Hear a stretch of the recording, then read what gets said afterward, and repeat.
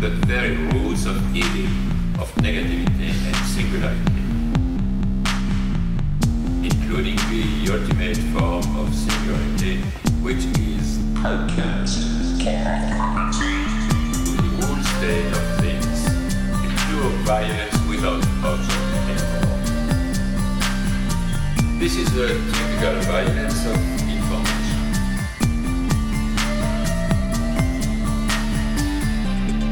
It's violent because what happens there is a murder of the real, the vanishing point of reality.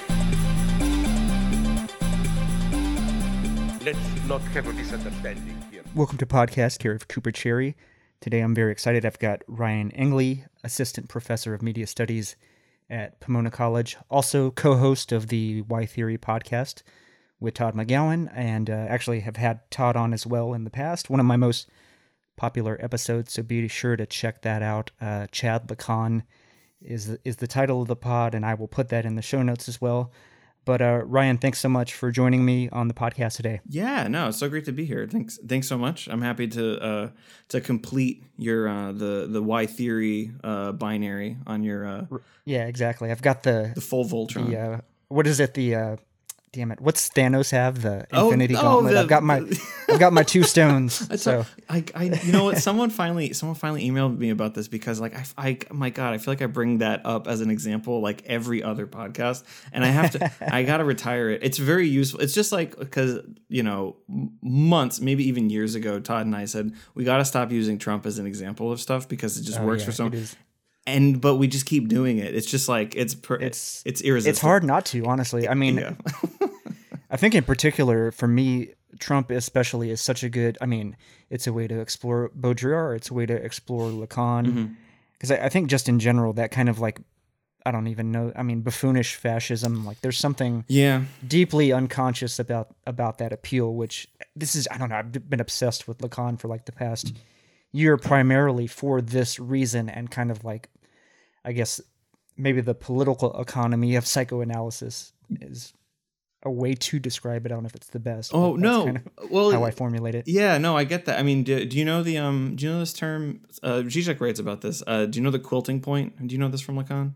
A little. I've mainly from listening to you guys. Oh, okay. So. Wow. Hey, there's a nice shout out. Exactly. Yeah. So the quilting point, which is Lacan mentions this. I think it's in Seminar 2. It's just one time that he mentions it, but this is relevant for Trump. I'm going to try not to talk too much about this because we got other stuff to talk about. But I guess this is also I would argue this. What I'm about to talk about is also a narrative concept. So we'll get there. But so the quilting point, he gets the name for it. Or I'm not going to do a stupid. I'm not going to give a French accent on how what he actually writes, but it's like Le Point de Capiton is how it's written in French, and it's like the button on an upholstered chair. Okay, the buttons on an upholstered chair. What they do is they lend a level of design cohesion, okay, to the chair. Like it makes sense. Like you see like two buttons right on an upholstered chair on a backing to it, and it's like okay, that's like I see. It's like even like it makes sense. But what does it also do? It keeps the batting from coming out from the back. Okay. So what the quilting point is it is just this we can say this element, this maybe like this figure. Okay, we're talking about Trump that retroactively makes sense of that which came before it. Okay, so one of the things that I don't know if I said this on the podcast before, but like Trump is not like he didn't invent white supremacy and racism. I mean, whatever. That's a straw man argument to think that he does. I don't think many people say that. But what he does act as, he is the quilting point for the racist project. He is the period at the end of the sentence, the racist sentence, and it makes sense of all that content before, right? He stops the batting from coming out of the chair, and it's all out, and like it reaches its full articulation as a coherent project, even though he's incoherent, but the racist project reaches like full coherency through him and Stephen Miller and that whole administration, regardless of whether, he personally believes in any of it or not, because I think like, Todd and I talk about this. I don't think we talked about this on the show, but like I think we're pretty sure that the only thing he actually maybe really, really believes in is that he's kind of nominally anti-war, but he doesn't even really understand that point either. But everything else is just, are people going to like me for it? Are the people who already like me going to like me for it? Well, then I need to do it. I got to do it twice as hard and much. That's maybe the operating principle. But so while he himself may be incoherent, he coheres this wider project, and that's sort of like the insight of the quilting point, which I think that idea in Lacan goes away, and when he starts talking about the master signifier, which kind of does a similar thing, but Zizek writes about the quilting point in Looking Awry, and he talks about the ending to Casablanca, and there's a story.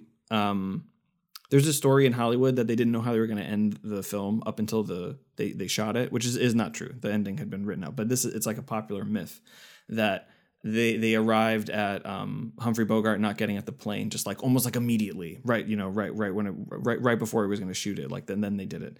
And the reason why he talks about this is he says that actually no matter what the ending was, because people always talk about like, oh, it's so great, it feels so organic, like we move through the story and it makes so much sense what you get there. And his point is that like when we get to the end, it doesn't matter what the ending is, it would always feel organic because it retroactively makes sense of everything that came before it. So if he had, let's say, shot Victor Laszlo and gotten on the plane, you'd be like, yep, he was a selfish guy. That's organic. That makes perfect sense. Or, so like that's sort of, or if, Ingrid Bergman's character, she leaves both of them, you'd be like, you know what? That's great. That's strong. That makes sense. That's that would have totally made sense. Or if, Rick gives himself up, it's like, yeah, that's heroic. It's like, that makes perfect.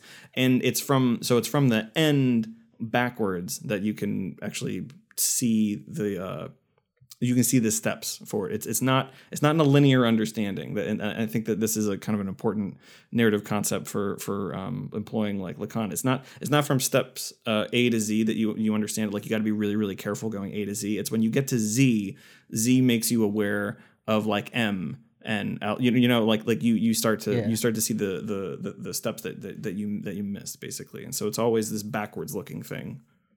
Yeah, I think this reminds me of the conversation that you and Todd had about Hegel, and yes. kind of rereading, I guess, the first portion of the phenomenology, and then kind of get like at that point, it retroactively makes things make sense. Well, I mean, like you that's a perspicacious point, Cooper, because Zizek's whole his. Apart from the political stuff that I think is part of what made him very popular, especially on YouTube and stuff like that, but like his main theoretical and philosophical contribution to scholarly thought is this dialectical understanding of Lacan as a repetition of Hegel, although Lacan doesn't understand this. Like he's not consciously like aware of this, and that's sort of the irony of that, right? The irony. Well, I mean, like there's I don't know if this is Zizek's line or if it's somebody else's, but the moments where Lacan thinks he's most Hegelian, he's least, and the moments where he thinks he's the least Hegelian, he is the most. Like so, it's that kind of thing. But so the one of the things that Zizek emphasizes about Hegel is this retroactivity, and it's not surprising that he also finds this in Lacan. It's part of that wider project, and it's very good that you found it too. So that's good. I'm happy to hear that. But the topic of discussion for us today, I think, is going to be more focused on seriality. This is something Ryan has been spending a lot of time working on dissertations, and perhaps, or that now you're still working on the dissertation. No, I'm done. It's getting published. Well, so the dissertations always get published by the university, but it's so funny though when you go through it because you have to pick like what permissions you want. Like, do you want it made available immediately, or do you want like if you are thinking of trying to publish it in another form, the thing that you're told to do is like you can get like a 2-year window where it's not published at all, and then you try to turn it into a book manuscript. So I'm in the manuscript writing portion of this, turning it in, because the genres are different. When you write a dissertation, you're trying to prove to your committee that you have the right to know what you're like, to even say anything. And when you write a book, like it's I think you have to get out of that mindset that you're trying to like you're trying to justify your own because it's bad. It's not good reading, like right. So anyway, so that's where I'm at. I'm trying to get the dissertation ease and the dissertation DNA out of my out of the manuscript, and for one, trying to turn sort of like the core ideas from it into an article publication that we'll hope will go out. So it's out now. I will not say where, because that destroys peer review of anyone's listening. But yeah, so we'll see. Most often people have something published and then they talk about their work on a podcast like this. So I'm doing it the opposite. So hopefully that's. Well, maybe maybe you'll have to add a later edition or something like that. Maybe we can uncover some new ground here. That'll be great. Yeah, no, I'd love to. Yeah, exactly. Well, this should be a dialectical thing, between me and you with this idea. So yeah, absolutely. But before we get too much into that, set the table for us in terms of at what point did you decide or become a masochist and get into theory in general? Yeah, no, it's a great question. So to chart my own intellectual history in undergrad, the most important thing, I'll start here. This is one of the most important things to know about me, and I'll try to be brief about this, is that what is it? It's 2019. So 12 years ago, I was in a really serious car accident and I nearly died.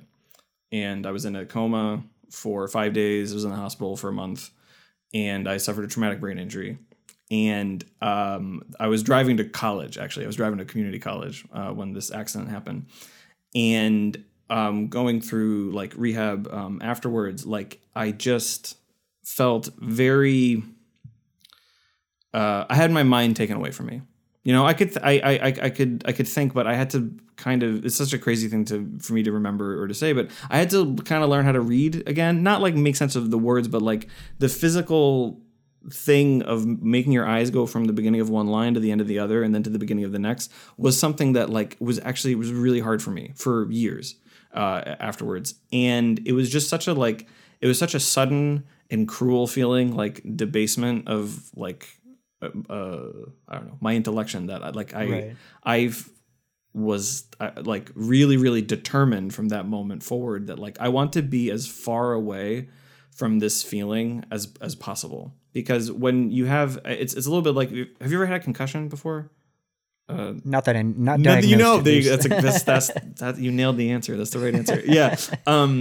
If the concussion symptoms are a little bit similar, but like when you have a traumatic brain injury, it's like, it's a little more all the time and constant. But like, if you want to, I did talk about this on one of the podcasts, so I apologize if this is old information for you. But when this is not how thoughts work, but just to imagine this metaphor of having traumatic brain injury is like if thoughts begin in the back of your head when your brain is like kind of broken like that, like it's you're trying to push a thought through like just like a solid block of whatever cheese that makes it seem less horrible. So you're trying to push a thought through a solid block of cheese, and then you maybe get like a little bit out on the other side, and but you just it's just hard. So it's hard to have that kind of thing dominate the way that your like interior life works for like so long. So like that was like a really that's my origin story really for this. Now I didn't go to I wasn't like I need to read Kant, you know what I mean? Like it wasn't like that, but it was just this this thing where I needed to take formal. I felt like I really needed to take formal education seriously, like and to like push.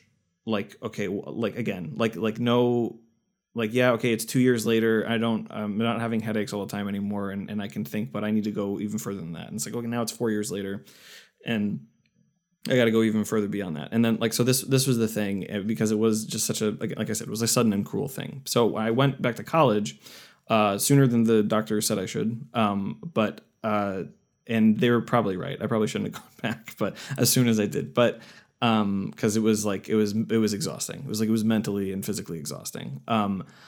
But I started to work with Shakespeare. That was because it was hard. It was hard for me. Like it was hard for me to make sense of it.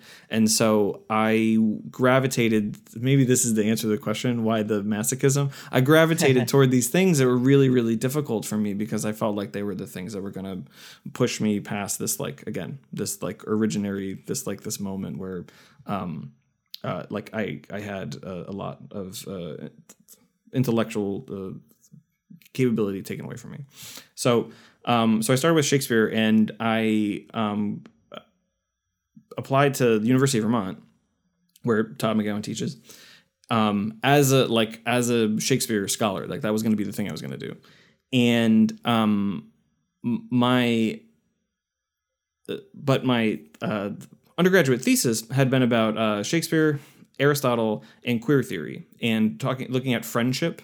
Because Aristotle has this this model of friendship in the Nicomachean Ethics, and I was just tracing how this model of friendship plays out in Shakespeare, but there's a kind of a queer homoerotic thing to it. So it was just I was playing with this old classical kind of. The classical philosophy, which is essentialist, and then Judith Butler and this non-essential, and Lee Edelman, or I don't know if I'd been there yet, but this, this more contemporary queer theory stuff going on. Let's see, 2008 when I was working on this. Lies. That's a total lie. 2011. That's it. And anyway, so one of my influential professors in undergrad had been educated by Lee Edelman, who is a queer theorist and but a psychoanalytic Lacanian one, and I had read some of No Future, which is his big book. It's not big. It's actually a really thin but incisive volume, and divisive, I think, in queer theory, really important. And so that was kind of my entry into psychoanalysis. It was through queer theory, and then I got to UVM, and Todd is the people's Lacanian, I think, and I was just it was just, there were a lot of questions that thinking through Lacan and Freud opened up for me that I really, really liked thinking about. That's what got me, is that like I was saying to you before in the pre-show, right, is with Freud and dreams. It's okay, he doesn't write this. This is a line from Don't Hug Me, I'm Scared. But dreams are a movie that play in your head, okay? And it's just for you, and you're the only audience, and yet you don't understand it.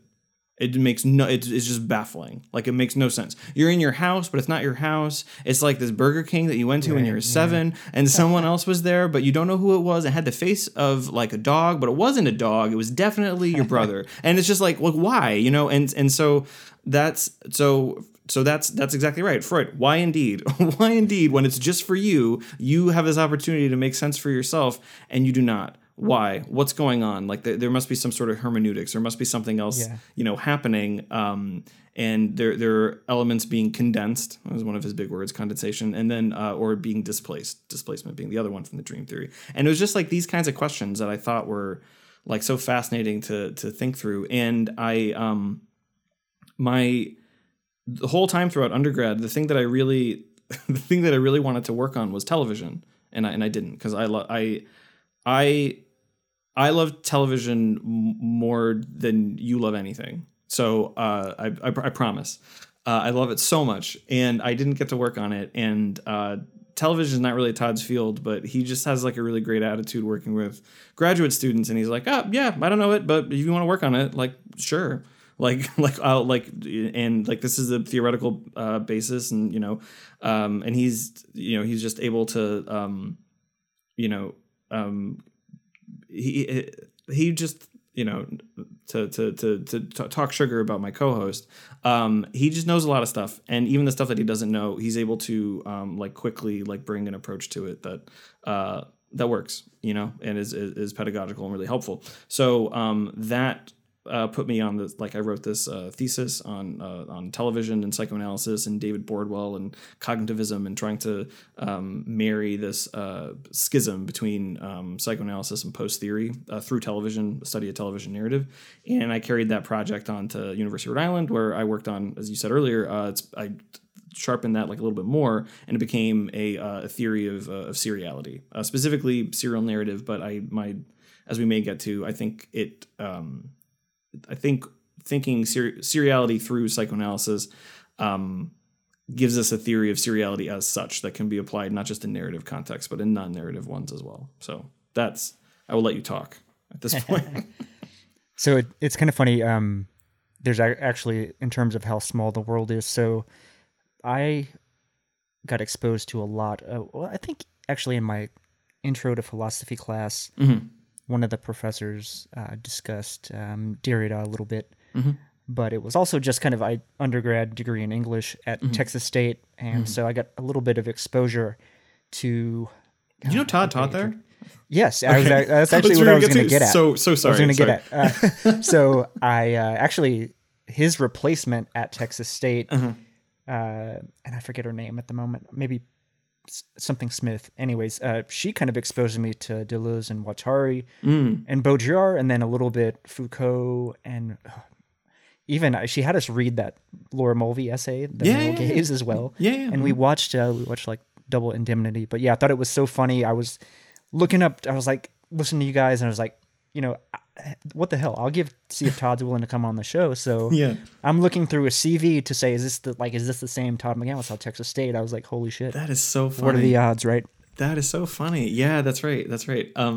He told me this story, not to and this doesn't, I hope this does not damn Texas State, but he told me this story. He probably doesn't care I bring this up, but he was teaching a film class, and there were just like kids in the class like talking like it was high school, and he was just like, guys, just, you know, you got to stop. I'm doing this here. And I guess they said, they were like, listen, what you're doing doesn't matter. And like, we're going to keep doing it. And they just like kept talking to each other. Wow. And he just had to teach the rest of the class, which is one of those moments that like, that's, you know, there are moments like that's a castrating moment. That's a very, you know, cause all castration is symbolic. But there's teaching is like a vulnerable thing. And there are just so many moments where, like you really only have symbolic power. It's and you have to understand that. I think otherwise you'll be insecure about it, and you'll do things like the second you see a cell phone, you'll say that person's absent. You know, I know people who do this. If they see a cell phone, it counts as you're absent that day. And I just think that like that's acting out of insecurity of your own position and trying to hide your own sort of castration at the front of the classroom. Exactly. Yeah. What's going on unconsciously there? Yeah. Well, it's just like, oh, if they realize they don't have to pay attention to me, then like, what, you know, so yeah, the whole symbolic order or chain. What is it signifying? Chain? Yeah. Breaks down at that point. Well, I mean, what happens is like, you reveal the fiction of the entire arrangement. And like, I feel this most acutely when I need technology to work for me and it doesn't. And I'm just like, I'm just a man standing in front of a bunch of people waiting for a computer to work for me. Like, and that's it. That's all I am in that moment. I'm not a professor of media studies. I am a guy trying to go to the Geek Squad at Best Buy because his phone doesn't work. That's what's happening. So, but anyway, yeah.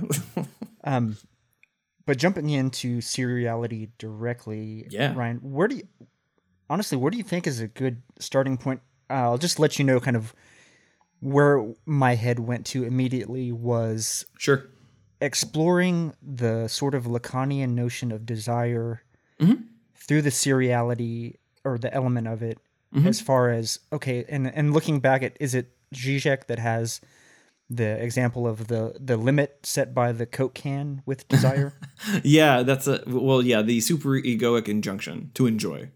Like that's the Coke that you. So this idea it comes up with him and like a number of other scholars, like psychoanalytic theorists around the same time, which is that the things that that you start to see that around. I don't want to put a date on this because it would be these are all the timeless phenomena, like regardless of context, right? But one of the things in sort of like late capitalism and that people were saying in the clinics, psychoanalytic clinics, on you know the couches of psychoanalysts, is people saying, complaining that they felt like they weren't enjoying enough, that they're not enjoying life enough. They're not like, I went on a cruise and it was supposed to be this great thing, and I wasn't happy. And this is this, like, Zizek writes about this in a number of different texts, but this is like the superego is telling you that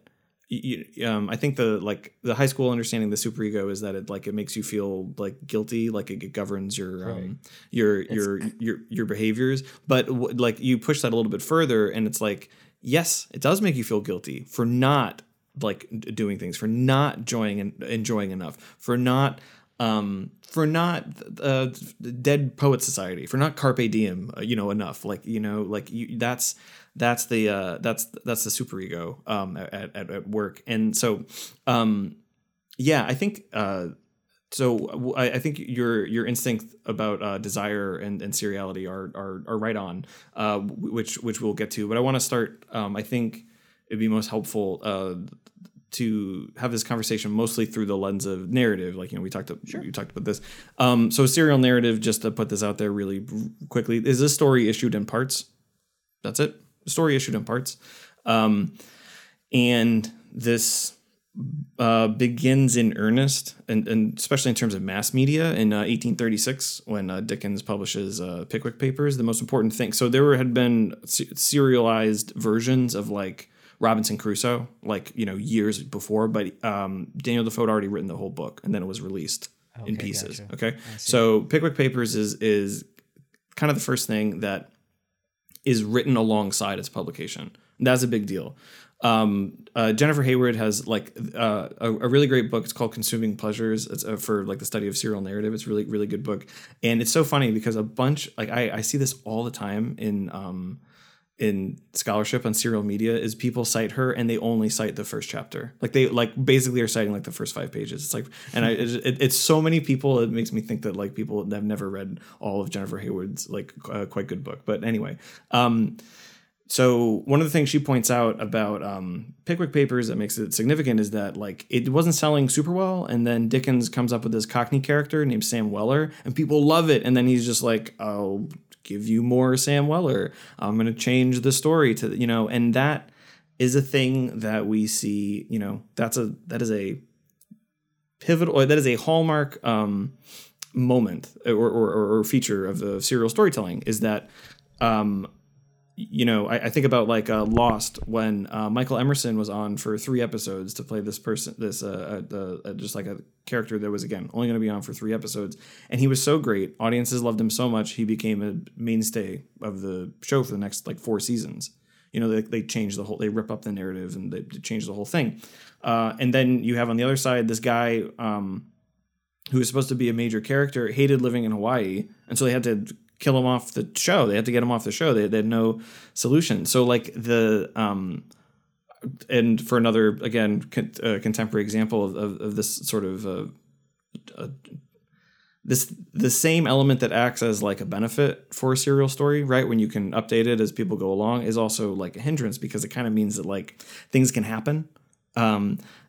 So like I firmly believe that the way Sopranos was supposed to end was that Tony Soprano's mother was going to kill him, but she died in real life, and that so we'll never know if that was going to happen. That would have been such a great idea. It's kind of like the reverse Oedipus. Yes, exactly. Yeah. That's exactly right. Yeah. So that's but maybe that's me, like, I'm coming at it too hard from the psychoanalytic angle, but so. Anyway, so what seriality or serial storytelling affords is this like it has these gaps in it. Okay, this is to me the most important thing. It has these gaps, and what can happen in these gaps is that the text itself can be adjusted. Audiences can participate in the show, posting theories about. You emailed me about Game of Thrones, right? Like the whole, like the R plus L equals J, right? Like that, like big theory when the books were being written in the show. Okay, so you can get involved in fan communities and things like that. That happens in between. But there's something, and so this is how most people write about it, is that like there's this guy, Frank Kelleter, who edited this volume. I think it's called A Media of Serial Narrative, and he writes that the serial's narrative is not seriality is not a narrative formalism, but it's like an audience practice. Okay, that's how like a lot of the field is talking about things at this level, and I accept that, and I think that's I think it's an interesting way of looking at like the text. But what I want to look at is the most, like, if you had to boil seriality or serial narrative down to one thing that is shared across anything serial, it is this gap. Okay, it is this gap between installments, and I think as we might come to, like, I think it's gaps within installments as well. And so this gap is interesting. What do we make of it? And so this is where Freud comes in Studies on Hysteria, right? I sent you this little blurb from Studies on Hysteria. He writes this thing I think is so interesting, that at the end of an analytic session, it has to end at some point. And so like it's like 50 minutes or an hour is like that's just the way that it has to be. Like there's got to be an end to it, or it could just go on forever. And what he finds in this early stages is that, like, it doesn't really matter what is being talked about at the end of the session, but if it ends before the analysand is done talking and they got to go, whatever they were just talking about, it didn't reach a resolution, so it troubles them, and they suffer more than if they'd just been able to talk. And he says, and it makes this amazing comparison to the reader of someone who's reading their favorite serial story when they're in the newspaper and there's like a climactic speech, or like someone has fired a gun, and then you read the words "to be continued," and that feels bad. Like whatever, like if you just had like 10 more seconds and it resolved, then you don't have to think about it. But because it didn't, okay, because there was no resolution, because what the to be continued does is it breaks this continuity, but it also binds it at the exact same time, okay? It breaks this narrative continuity, the story, to be continued, okay? You're not in the diegetic world anymore. You're looking at these words that are like coming from the outside. But this is the link to the next installment, you see, right? So it breaks, it binds at the same time. And I think it's like really fascinating. There's no real follow-up. There's like not another professional reference to seriality and anything else that Freud writes, but it's at the beginning. It's in Studies in Hysteria. This is like the first major text. He writes this with Breuer. This is like announcing to the world, this is what psychoanalysis is. And he says in the very beginning that analysis has a serial problem, basically. And this will become a thing for him, and will become a thing for Lacan, which is, when does analysis end? What's the analytic ending look like? How do we get to the end? And Freud famously said the cure is a bonus, right? Like that's And anyway, so let's make a narrative jump here, right? Let's pull this back. The reason why I'm drawn to this is that okay, so recently, I just mentioned Game of Thrones. You get like a bunch, like many people online wish that they would redo the entire eighth season, right? Like there is something about serial narrative that inspires this like mass fandom, which is why a lot of media study scholars are into this, right? But also, and this to me goes outside of just textual analysis, and we have to get into the territory of talking about the psyche, which is why I think psychoanalysis is well positioned to talk about this within seriality.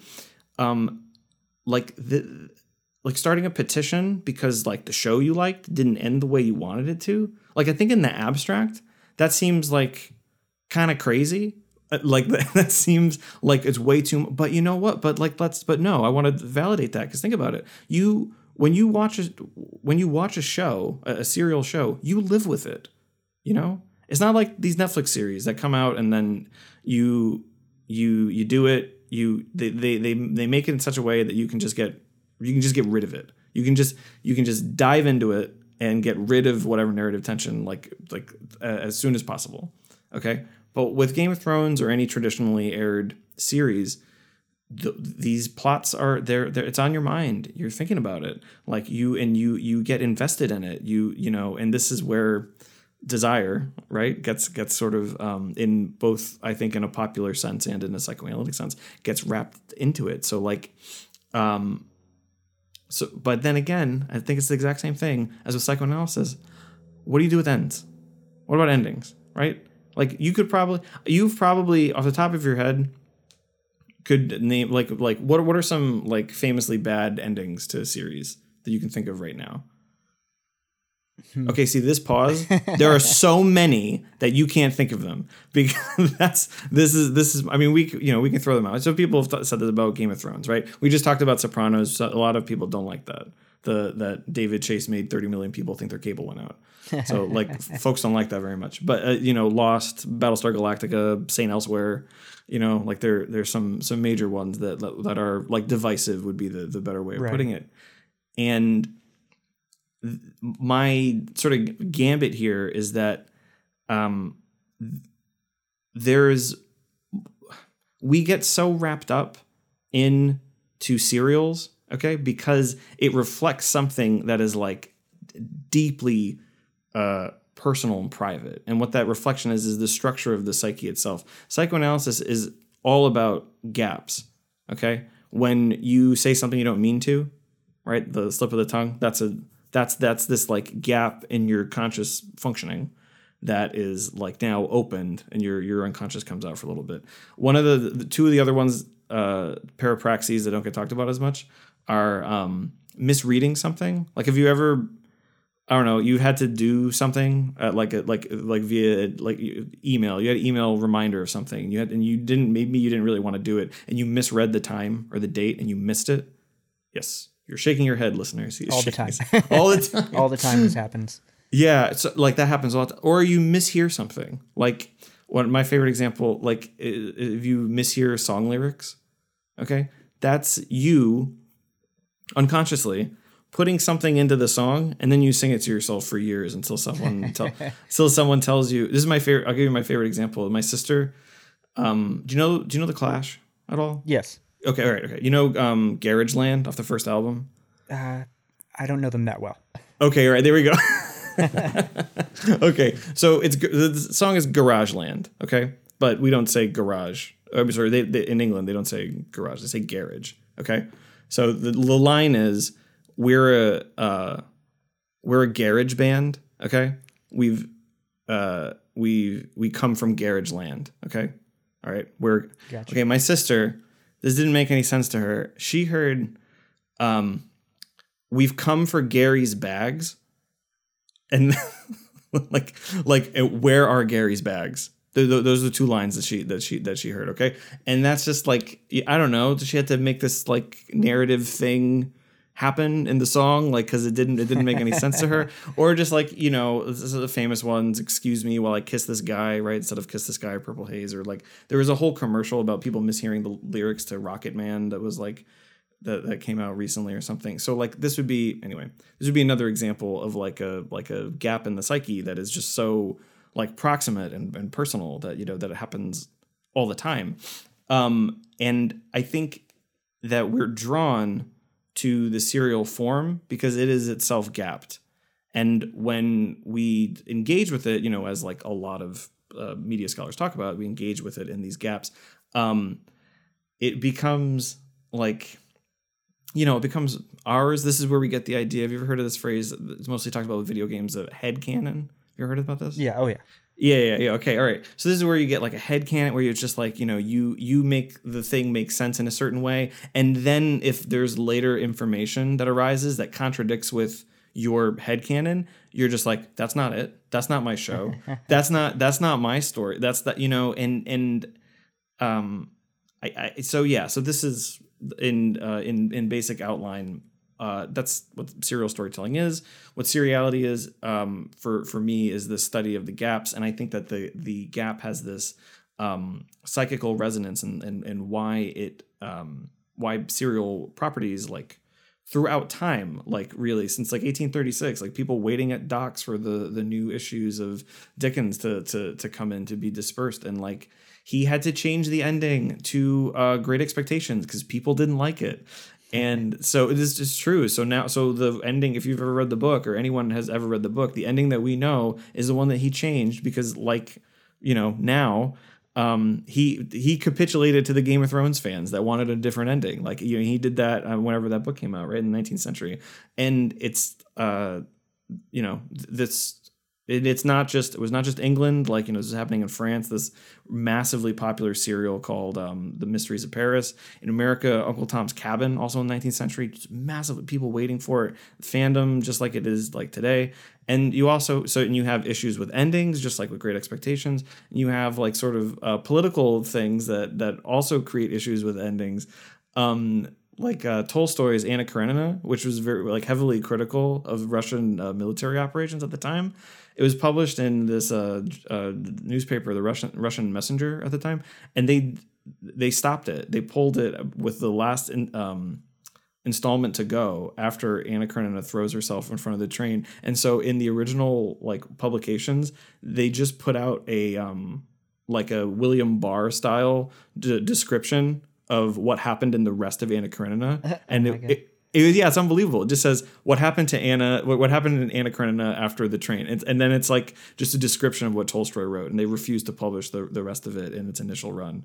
So like, anyway, so this like the invention of this form, which, I mean, there are a lot of things we can talk about it, which is like a lot of people have but anyway, the invention of this form, like it touched a nerve like almost immediately, and why I think it touched the nerve is because of this resonance, this psychic resonance. So yeah. Because I think even, I mean, comic books are maybe the most, not maybe the most, but I mean, a pretty good. Who cares? Example. Say the most. Right? I was just thinking that, or like the, obviously television programs, as you kind of pointed out, follow that mode as well. Radio serials is like film serials for a while, like Pearls of Pauline, Buck Rogers. That's, that's how we got Star Wars, is because of, films like that. Those early serial films, and, in Westerns, of course.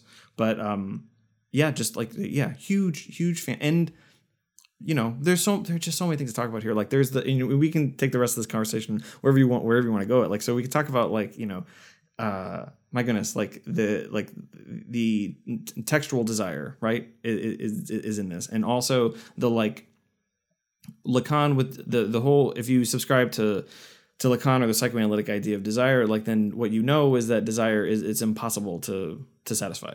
It's not like we just talked about this in previous episode, is that like that experience of buyer's remorse. Okay, that is a confrontation with the like with your impossible desire. That is, and your dissatisfaction is how the drive enjoys in psychoanalysis as well. Okay, so they're locked into that dialectic where your desire is impossible to satisfy, and this dissatisfaction the drive enjoys, and then it's in this like this sort of like this feedback loop is one way to think about it. And so this comes up with endings all the time, right? With endings of popular shows or film series, or like, my God, like, so the new Star Wars can come out this week, and like the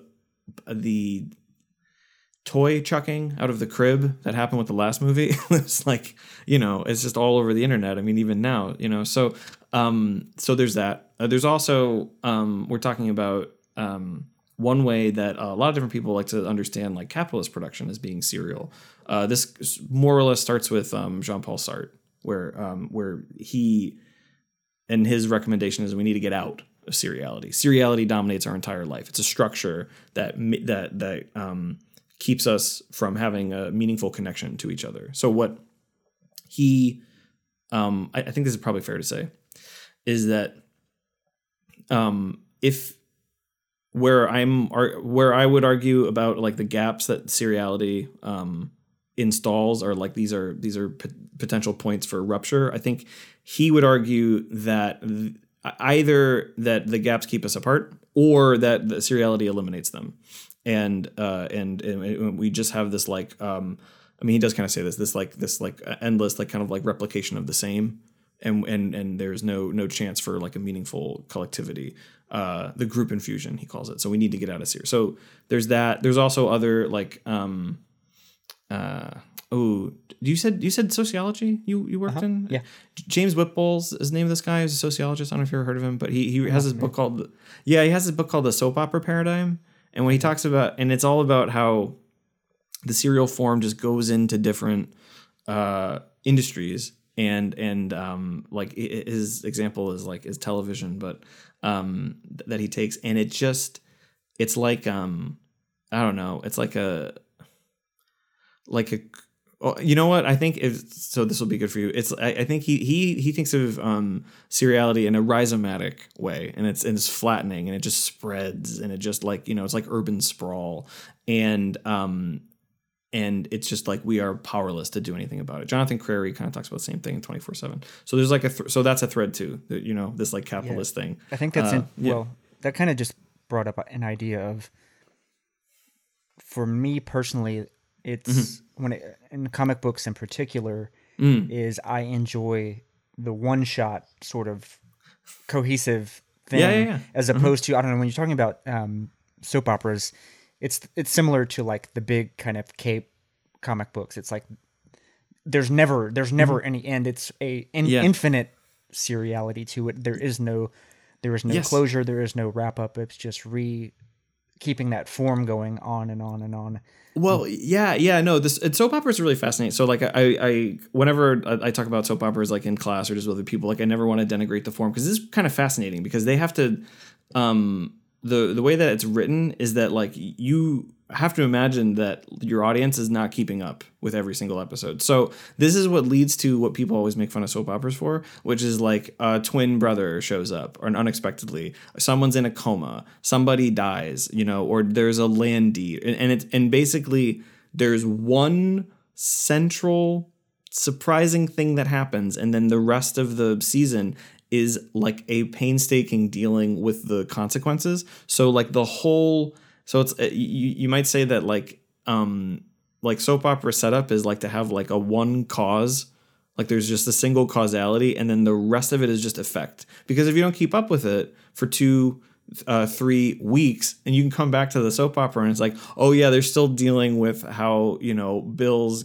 cousin showed up with the land deed to take the farm. You know what I mean? Like you're basically caught up still, right? And so that's sort of like, so that's like an interesting formal thing that soap operas do. But it's interesting that you said infinite, right? With the serial, the Library of Congress has a definition for the serial that I think is so great, and they're talking about journals and news publications, but but their definition is that a serial is expected to continue indefinitely, and that is a feeling that I think is also what leads to this like issue with endings. And like, you know, again, like I said, part of the reason why I bring psychoanalysis to this is because, like, you know, Freud tries to understand, what do I do about the end of the session? You know, like, is this just it? Like, people just have to suffer? And Lacan tries to come up with a solution to it, which is he has these things called variable length sessions, or the short session, or this is my favorite one, the punctuated session, because I think it gets the idea, which is like the second the analysin says something that is like, that exceeds them, right? That it's just like a little bit, like you said something more than you meant to, Lacan would stop. You got to go.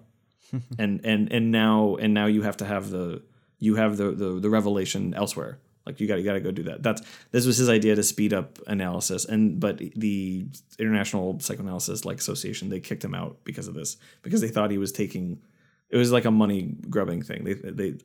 And it's also like, you know, not inaccurate. I mean, it's still true. Like, he's taking the same amount of money for doing less work. You could see it, but I think that the theoretical, I suppose I would be sympathetic to the theoretical thing that he was trying to do.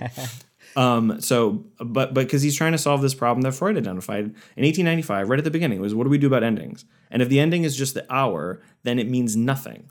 So there has to be something else that ends it, something that comes from the analyzing themselves. Okay, and then your job as the analyst is to be aware of it, and then you stop it, and then they think through more productively than as Freud was talking about, where you're just like, I didn't get to finish telling that story. I just want to tell that story. Like, I just want, like you're just troubled with this like meaningless thing. Like after the session, you're not locked into something meaningful. You're not working through like, again, an important psychical discovery. You're just like, that ended and it was so unsatisfying. And people feel like, again, end of Game of Thrones. You get that kind of thing.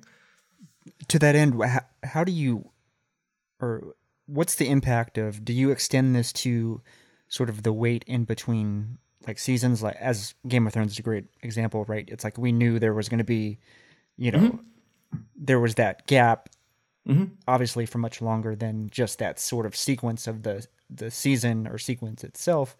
But there's there's an even bigger gap. You know what I mean? It's like these small gaps, but then there's a bigger gap in between the smaller gaps. Yeah.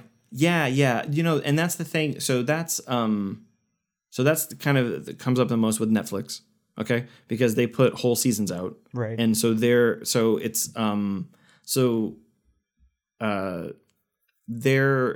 form is almost more. I think this is so funny, is that a lot of like producers of Netflix shows or like Hulu shows or Amazon, even David Benioff and DB Wise, the Game of Thrones guys, they talk about their shows as like, well, we really think of it as like a 5-hour movie. It's like, well, it's like an 83-hour movie, it's like a 17-hour movie. That's like that. That's how like producers talk about this stuff, and it's funny because the most popular movies are like what old TV used to be. Like the Marvel movies, they tell a single contained story, and they like most of them, except for like Endgame, where we got to the end of a 30 film like arc or whatever, but most of them nudge a larger story ahead like a little bit, but they tell a self-contained story. That used to be television. That used to be I think that there's a good parallel there for sure. Yeah, and so now these like these streaming series are like long movies. And TV, and a film is like, what kind of like what TV used to be. So I find that kind of interesting. But okay, so back to the question about gaps, right? The Netflix gaps are you have like 10 episodes in the case of like Stranger Things or something like that, and then you have like this much longer wait for like the next thing.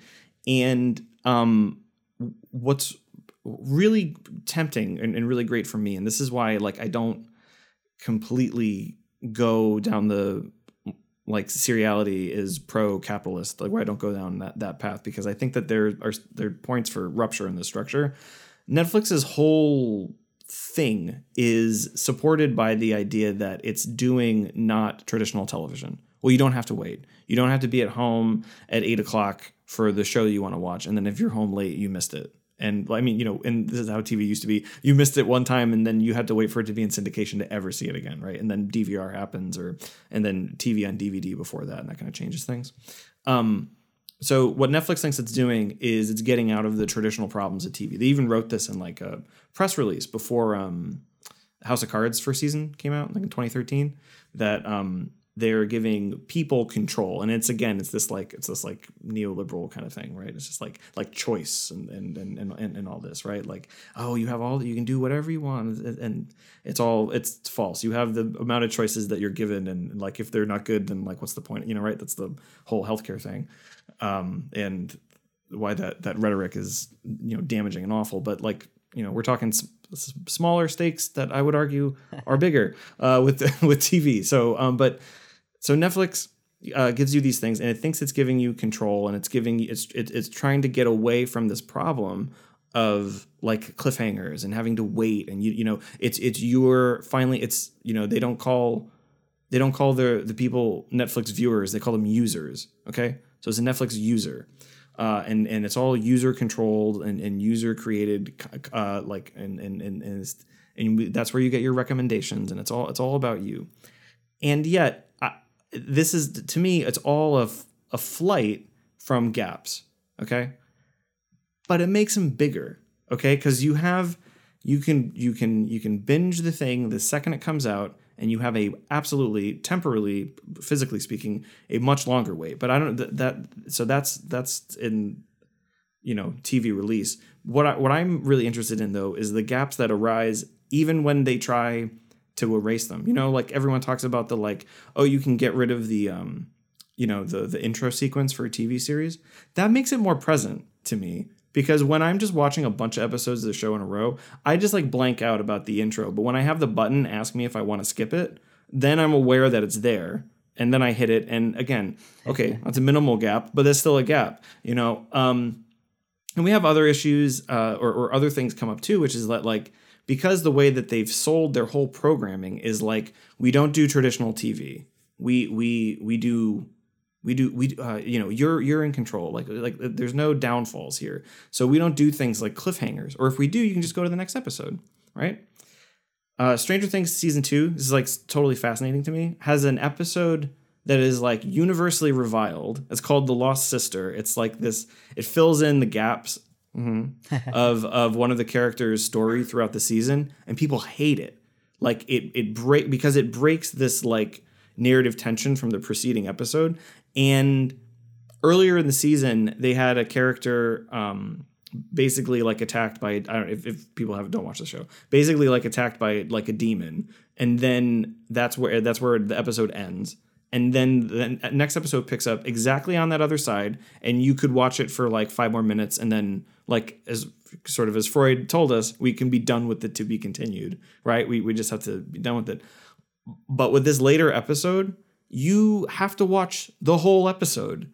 There's no resolution of the tension from the previous episode. We've cut to a different story entirely. And what we have here is a gap that is actually filled with content.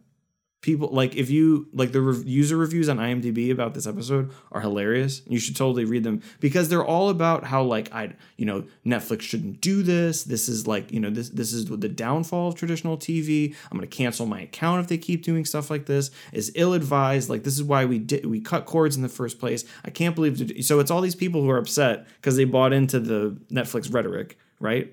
And what happens is that actually Netflix finds a way to do traditional TV in this streaming model that people aren't even aware of as a possibility. Is you have an entire episode. It's full of stuff. It's interesting on its own, but it's basically a gap because it intercedes into this story that people are actually interested in.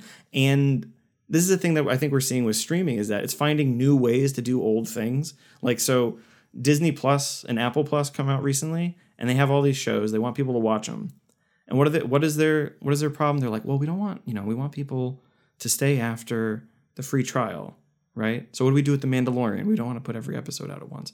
What are we going to do? What are we going to do? Oh, I have an idea. We'll put it out weekly. It's oh, that's fucking brilliant. Why did we not think about that for 100 friggin' years of television? So, but I think it's in, so on that hand, it's stupid a little bit that what are these new streaming platforms doing with all their shows? Is they're putting them out like TV used to be, and the whole thing started with Netflix saying we're not like TV, and you know what I mean. So it's a little bit stupid. The circle is now complete. Yeah, the circle is now the prophecy has completed. Exactly. But it's funny. It does, to me. It actually is Netflix. I'm sorry, not Netflix. It actually is Apple and Disney solving the Netflix problem. And Netflix, they're trying to find their ways around this. The problem that they've created for themselves too is that when we don't have a big show that has just come out, people aren't on the platform as much, and so it's almost as I said at the beginning, you can't get away from this gap. Netflix's attempt to get rid of it made it more present, and it made it, again, actually weirdly more viable for these other platforms. And so that's a business thing. But to me, it confirms this this inerasability of the gap that is not just a narrative formalism. It is not just an audience practice. It is not just this thing that we can get rid of. It is this thing that is intrinsic to the form. And, to my mind, that which causes You know what? There's a great word from, I'll give you another German scholar who I don't know nearly as much about as Hegel, but I know this term, Fichte. Do you know Fichte? Yeah. Do you know Fichte? Okay.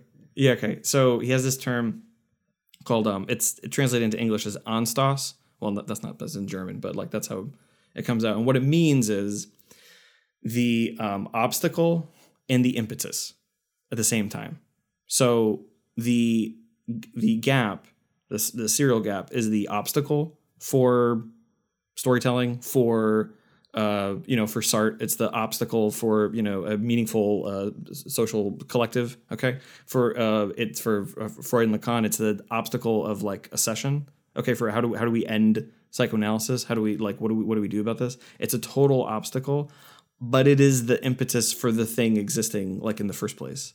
Why does psychoanalysis work? Well, because there's time. Because there is this gap. Because it is not this like episodic, you go in for like 10 hours and then you're done. It's like, no, it's like you submit to this idea that it's going to be a process. Okay, that's why it works, but it makes it a problem. And this is the same thing with serial storytelling. Is that like, okay, so I've decided to give you my time. Okay, Game of Thrones, any other show. And what I expect is a kind of, you kind of defer this like payoff to the end, and the end isn't completely satisfying because of course it isn't, and then, people's reaction is, oh, there is no God then, and that to me, there's the conclusion that Lacan comes to, is at the end of analysis is when you recognize that there is no big other. There is no point. There is no guarantee outside of you that will confirm your consistency, the consistency of your subjectivity, and all of that I think is wrapped up in this like serial fandom like phenomena. I'm interested. I think maybe most interested in that comparison between how enjoyment and desire function with that model of the serial, like the HBO model versus the Netflix model.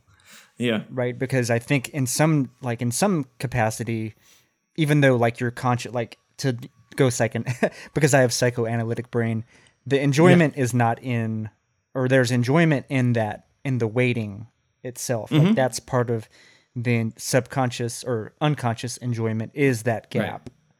Well, and I'm going to push it further, and I think you're right here with me. You know what the real enjoyment is? The real enjoyment is in dissatisfying finales. Right. That's the real enjoyment. The real enjoyment is the bad episode. The real enjoyment is disappointment. And I think that it is because, and I will make this will be my sort of philosophical claim on this. When you are disappointed is when you can recognize that you have had like your expectations raised. And to me, I think like when you're not, and this is in the realm of serial narrative, when you're not disappointed by something, it means you never had your expectations for that thing raised for you, which means that thing did nothing for you. It left you the same as you found it. But when you are disappointed, it is an index of how that serial thing got its hooks in you. And that's to me the psychical thing with seriality, is that it acts on us and it like in us, like it gets under our skin. And I think this is part of the reason why like Sartre wants to reject it, and I think that he and everybody who does write about seriality as this awful thing that we need to abandon politically, socially, like whatever, or Netflix narratively, like they try to, is they see that like it does cause tension. It causes like a kind of trauma, certainly not like war trauma, but it causes again like as Freud said, like suffering in the subject because of this like closure coming too soon, or this like end that is like dissatisfying. And this I think is these are the elements of seriality that like are like I find like really endlessly fascinating. And you basically submit yourself to the like, okay, I'm going to be taken on a ride, and then you get to this destination and you're like, this wasn't where I wanted to go. And it's like, no, you had that's not, that's not possible, like, so, but you have to be, for it to work, I think you have to have that reaction. Like, you can't be like the cynical internet critic who like everything is a perpetual B- and like, nothing is ever interesting, or, you never really got into something. I don't think, like, you have to submit yourself to the serial thing. And then you have to see that, again, the index to which you are disappointed or frustrated or enraged is the like proportional to what that thing did for you and how it got, again, like in you. And it's like, satisfaction is a great lure, but I think that dissatisfaction is much more satisfying. That's really funny. So a couple of things that come to mind. One is, in terms of endings, like, is it even possible to have a satisfying ending, right? I think that sort of almost goes back to your point about sort of the big other, right? Well, I've yet to see this on TV, but I've thought about this before, and this would be my recommendation to any TV showrunner who's listening to this podcast. They all do, of course. And they all do. Yeah, right. This is big in Hollywood, I'm pretty sure.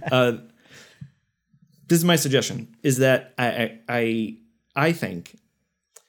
Again, I haven't seen this on TV yet. I haven't seen anybody really try it, and I don't know how you do it. But I think I would like to see a show where the ending actually occurred. Like, let's just say it's like a 4-season show. The ending actually occurred in the middle of season 3, but because of like creative cutting, you weren't aware of it. Like a classic example of this kind of how time and space can be like sort of manipulated, where you think you're watching one thing, right? The end of Silence of the Lambs, where you think the FBI have found Buffalo Bill, but actually it's Clarice Starling knocking on his door, right? Okay, so I think I believe that there's a way to do that. Like, you can represent the show in a way, like visually, where it looks like I don't know, the same place or the same time as other stuff that's going on, but actually it's like, maybe like years later. And then, so this would be the great thing, right? Is then for the final episode, you just run that episode that people have already seen, and they would have to be making connections that, they didn't realize because they didn't understand the placement of where that thing was. And that I think would get around it in a way, because the thing with for endings for shows or even for seasons or something is that, like, people always feel a sense of symbolic castration. They always feel a sense of, I was denied something that was never on offer, right? It's just like that's kind of, to me, the whole Game of Thrones thing is that, like, there is in the ether a better version of season 8, and I didn't get that. Yeah. and I want to have that. So I think that, this thing where you actually already saw the ending, but you didn't realize it, and then you did. I think it gets good way to start. It gets around that. Yeah, I think so. So that's my one suggestion. Although the problem is, it would lead to people being like, "Oh, it's so brilliant. These are the best producers." It would lead to people thinking that right. Well, there is a big other, and it's and that so that's why I claim that the disappointing ending is theoretically it's much more satisfying, and it's much better because it, like, as I think as Lacan eventually came to, for thinking about, like, how do you end analysis? Well, you get to the end analysis where you're like, there's nothing more for me from this person. Like, this, not only does this person does not hold the keys to me understanding me, and also I don't either. And this is where we get to, like, ideas like enjoying your symptom and stuff like that. So you have a question.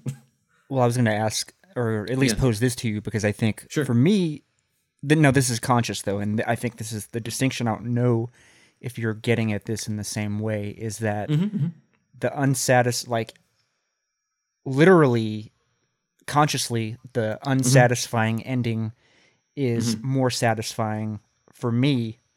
Yes. And I'll give you an example of a film that kind of portrays that really well. Yeah. Would be, I guess The Sopranos ending is sort of along those lines, but the best one that I can think of is No Country for Old Men.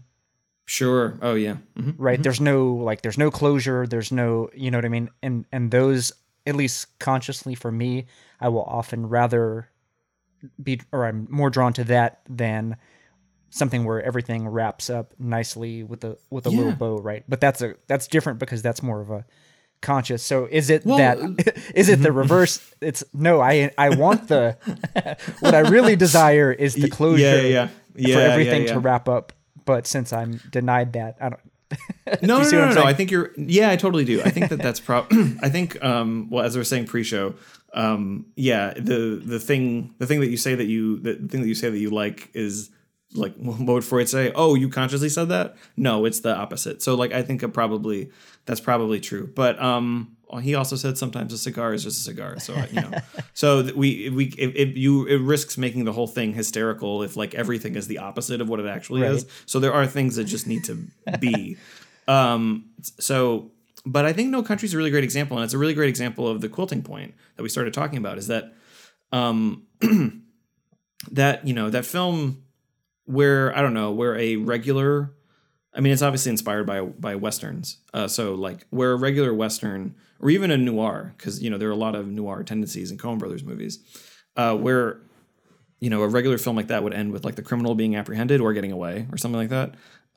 This ends with the ironically the telling of a dream, right?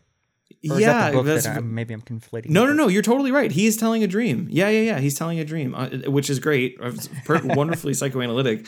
But what he's really talking about, he's being confronted with the thing that we see formally throughout the entire film, which is that he and Anton Chigurh occupy ideological sides that they're so opposed to each other that like they cannot even be in the same frame. They never appear in the same frame in the entire film, barely even the same scene. And that ending that and I mean, I think I had to watch that film like a couple times to be like, what is this ending doing for the rest of the film? But that's Zizek's idea, which is whatever the ending is, now it doesn't account for like, I think that idea doesn't account for quality, but we'll just say it's a good film. Whatever the ending is of like something of something of quality, you're going to go back from it and be like, this makes sense. This pulls things together because, I think that this is partially in the belief that like, endings are always these meaning-making signifiers. And, they maybe what No Country does, and maybe this is why it's so satisfying, is that like it is in your face with the idea that like the ending doesn't have to have anything meaningful in it. It's the ending, and because it's the ending, that's going to be the thing that sews everything up. So like the whole film builds up to, what do you want? Like the Wire kind of does the same thing. You want the shootout at OK Corral? No, sorry. Your favorite character is going to be killed by a kid ordering a pack of Newports. Like that's what. So you don't get that thing. You have this confrontation with the impossibility of desire. And I think that in No Country, it's also like an impossibility of this like this ethics that Tommy Lee Jones's character like believes in. It believes in his ethical position, and he comes face to face with the impossibility of that ethical desire. I think, and anyway, all wrapped up in this. Like the ending doesn't say that. It doesn't say that literally. Right. He recounts a dream for his wife, and then it's a cut to black, and you hear music for the first time, right? Because there wasn't music in the rest of the film, which is why I thought it was so funny that there was a soundtrack to that movie released afterwards, because it wasn't like Fargo where the music did so much to that film. But so I think, I don't know if that answers your question, but I think that's what I take from that is that And I largely agree too with the premise that like the ending that like kind of wags in your face like, hey, we're wrapping up all the threads. That's bad. Like, and I feel like I see this on the internet like all the time where people say that they want that, except when they get it, which is kind of like the 8th season of Game of Thrones, right? And then they get that and they're like, no, we don't want that. We want something else. And it's just this like, that's a kind of a hysterical position that I think is, again, that is an opportunity to be confronted with the impossibility of your desire and to embrace dissatisfaction, and also the inability of the big other to make sense of anything for you. I think that, like, you know, because it's a popular and pervasive form, and because people, like, so many people get to engage with it, like coming from so many different backgrounds, like I think TV of all art forms sneaks into people's lives no matter what. I would say, you know, more than film even.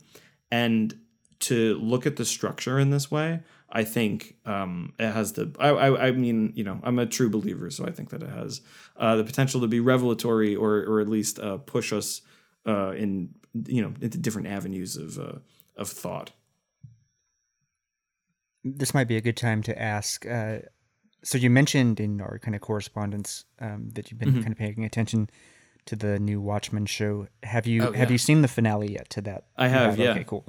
Because you made a point of that narratively they were doing something interesting in that there's sort of a like whenever they had the episodes where they would focus on a specific character intimately in their little narrative, how that was something you don't see all of that like that regularly, I guess. Yeah. Oh, yeah. I mean, I think that show's great, and I think that ended. And if that is indeed, because it's unclear if there's going to be a second season, because the show was greenlit before the HBO takeover by this AT&T, I think, or whatever conglomerate owns AT&T. Exactly. Yeah, and they want to make it more like Netflix. They want to do more quantity and less quality, which. Sure. I hope why not. not? Will be so mad. Yeah. I love absolutely. almost everything that HBO does. Like that's the one network I want, really, honestly.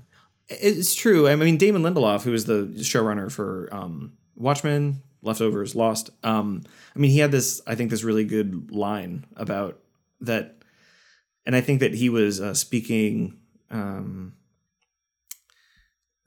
It was indirectly aimed at the new bosses at HBO, but I think anyway, he said that with streaming, he doesn't know what a Netflix show is. Like, what is it like? But he can tell you what an HBO show is, and what you know, and there is an expectation of I don't know. There's an expectation of quality, both in like HBO shows have like a look, you know, like you could, if you hadn't seen them before, but I gave you just short shots.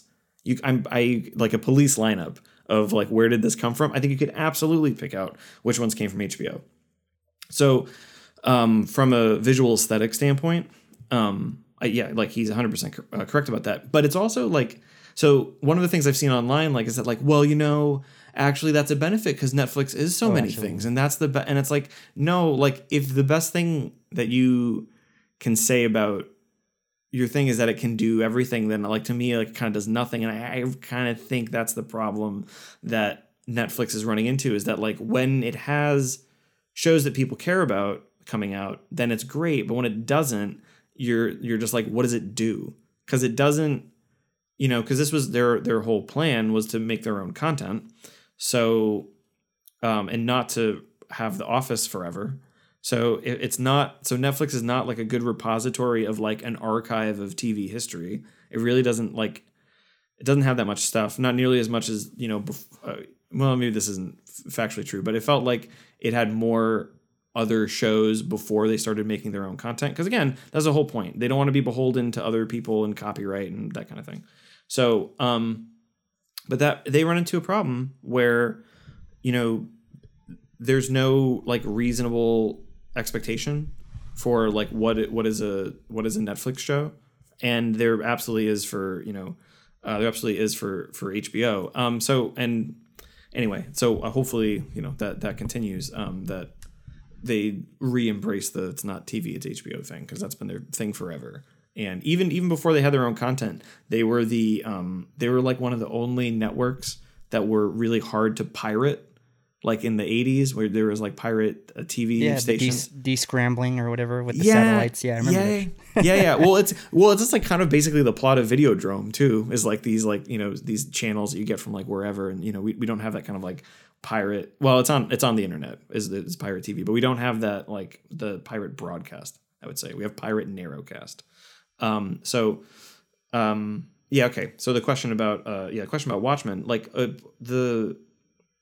the thing that's like for one, just at the level of the text, I mean, what it does that's like really significant is that like it narrativizes the erasure of African American history. Like, and I have not seen that in a show where that wasn't the point of the show to do that. Like this is ostensibly about superheroes and ethics and truth and you know, racism and whatever, but it is about so many different things. It maybe even it's about narrative too, like Ozymandias, his narrative, right? He saved the world by killing 3 million people, you know, so he believes his narrative, he is immune from prosecution and guilt because of that, because the ends justify the means, right? That's sort of his narrative. And there's a lot of different competing narratives in the show, you know, and I think the show does such a great job of staging like the like internet debates that I just like make my blood boil, like you know, like, well, he was just expressing an opinion. Racism does not deserve the dignity of an opinion. It is, you know, I mean, like, you know, it's, and they did such a great job in that show where the plan was if they put cops and bad guys in masks, then anyone is a mask is like, they occupy the same space, like morally. So it creates a moral relativism. And that's exactly like, so the show literalizes what politically the right tries to do today, which is like, was just opinions. We're just asking questions. You know, it was just like, oh yeah. So, you know, you think that everyone has healthcare should be a right. It's just like, well, I mean, you know, we think that, you know, you need to earn it. And that's just an opinion. And it's like, no, but that earn thing, like it actually, like it props up, like, you know, it props up all kinds of systemic abuses, and you know, but to put them as though they're just opposite poles, but like again co-equal in a political environment, far more benefits one side, the side that wants to take rights away from you, than the one that wants to give them. And so anyway, so the show literalizes this contemporary political struggle through this idea of masks and like masking, like if you can mask truth, then what's truth? Then there isn't one. And then and if you have this, you know, that's the whole thing with this whole thing with alternative facts, right? Like if you can just say, I wouldn't say like objective truth, but like a procedure to get at truth. If we can get rid of that, then all kinds of views end up seeming to occupy the same space. So I think the show stages that. Now, one thing I think is that is kind of unfortunate in this is that, and I haven't seen this commentary in too many places, but like someone like Leotard, who we talked about a little bit before, and this idea of like rejecting grand narratives is, or like, and like the ideas that the government cares about you. We need to reject this. We need to reject all like previous kinds of like big explanatory narratives, which like, yes, totally. But what it ended up doing, and there's a thread in this that even goes back to Nietzsche, there are no facts, only interpretations. Well, if there are no facts and only interpretations, then Trump's crowd size was bigger than Obama's, even though it wasn't. You know what I mean? Like there's a this acceptance of a kind of philosophical, or I should say theoretical relativism. Like it opens the floodgates for procedures of truth to like all seem equal, no matter what they are. You know, yeah, and I think unfortunately, I think some of the roots of this are in some postmodern thought. I don't want to tar and feather everybody, and we aren't here to talk about that. But I think that like that it's not even like Leotard's fault, but like if the way it could be a sort of a reception one, like a fault on not a. not of the author, but of the audience. But I mean, I think if we're going to be psychoanalytic about it, then you would say that fault is in the text itself, where I think people saw, like people read something like Baudrillard, the Gulf War did not take place. And it's like, yeah, nothing's true on TV. And it's like, that's not the point. And that's a dangerous idea. like that's a proto-fascist idea.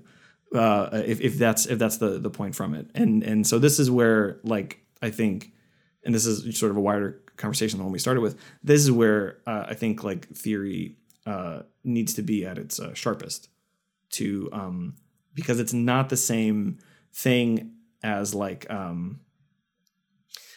there are these two subreddits, okay, on Reddit that I think are like breeding grounds for moral relativism, and it's the Empire did nothing wrong and Thanos did nothing wrong.